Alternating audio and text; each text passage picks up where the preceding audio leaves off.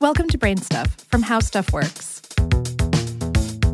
Hey, Brain Stuff, I'm Lauren Vogelbaum, and in November of 2018, Amazon announced the winners of its year-long bachelor-style search for the location of its second headquarters, known as HQ2. City and state governments were tripping over themselves to lure Amazon and its mega-billionaire CEO, Jeff Bezos, with sweetheart development deals. In the end, it was Arlington, Virginia, and New York City that split the grand prize, a new Amazon office complex and 25,000 promised jobs going to each city. As part of the deal with New York alone, Amazon will receive an estimated $2.8 billion in tax breaks and other business incentives. That's the equivalent of New York taxpayers paying Amazon $112,000 for each of the 25,000 jobs that the tech giant has promised to create at its Long Island City headquarters. New York offered twice as much in incentives as Virginia did. The logic of offering up such huge incentives to companies like Amazon is that it's a long-term investment in a city's economic future. According to Governor Andrew Cuomo of New York, the state will collect $27.5 billion in new tax revenue over the next 25 years thanks to the Amazon deal. Cuomo's calculations assume that Amazon will directly create 40,000 jobs in New York, though, not the promised 25,000, and that local and state businesses will hire an additional 67,000 workers to service Amazon and its employees, known as the job creation ripple effect. But plenty of commentators question the rosy figures pitched by politicians and are alarmed at the growing trend of huge corporations pitting state versus state to subsidize their expansions or relocations. The question is whether the very public and well-publicized Amazon HQ2 auction will signal a shift in the ways states and cities think about the economic benefits of such sweetheart development deals, or if it will simply embolden the next wealthy corporation to demand even more. Let's talk about the rise of this very public type of deal. We spoke with Greg Leroy, the director of Good Jobs First, a nonprofit, nonpartisan watchdog group that's been tracking corporate subsidies for 20 years. He says that cities and states have been wooing big companies with tax breaks for 80 years, but those deals typically went down behind closed doors and were relatively modest.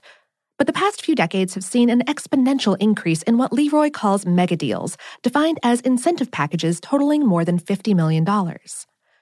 According to research conducted by Good Jobs First, there have been 393 such megadeals since the mid-1980s, with the frequency and dollar value of the deals doubling every year starting in 2008.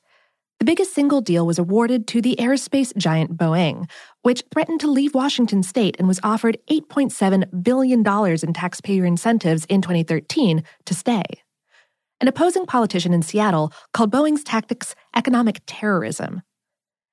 Even before the HQ2 auction, Amazon had received 146 incentive packages, including 8 megadeals, totaling more than $1.5 billion. The new pacts with New York, Virginia, and Tennessee, because Nashville is getting a new operations center as well, are set to increase Amazon's taxpayer-fueled benefits by 200% if or when they're paid out. Leroy said, Amazon is a very savvy company. It's scientific in its approach to getting more and more tax breaks. Amazon even created a dedicated tax break department about 6 years ago. Amazon and other large corporations have been so successful in winning tax concessions from states and cities because politicians are eager to be seen as job creators. With real wages stagnant for decades and the steady disappearance of traditional middle-class jobs in manufacturing, governors and mayors are scrambling for a big win. This fuels the competition for high-profile new factories, headquarters, and operation centers. It also fuels the economically futile practice of job piracy when states steal jobs from each other by luring away companies with piles of cash. Leroy has been fighting against corporate subsidies for decades and watching its incentive packages grow more and more excessive.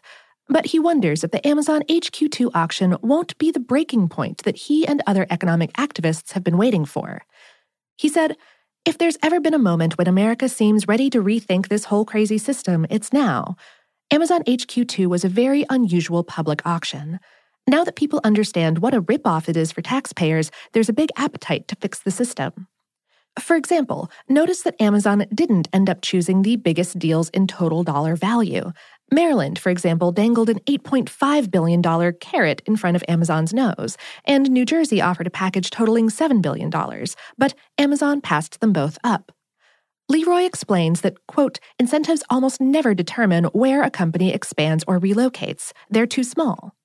And while $2.8 billion is a huge number to New York taxpayers, tax incentives represent a tiny fraction, less than 2%, says Leroy, of the cost structure of a company like Amazon over the long term. Amazon and other large global corporations are going to make decisions based on local infrastructure. Good airports are critical, the available talent pool, and the broader business environment of the region. So, all the money thrown at corporations in the form of free tax perks could be better spent building up the local infrastructure and investing in education and job training. Unfortunately, infrastructure and education are far less politically sexy than winning the economic development dating game.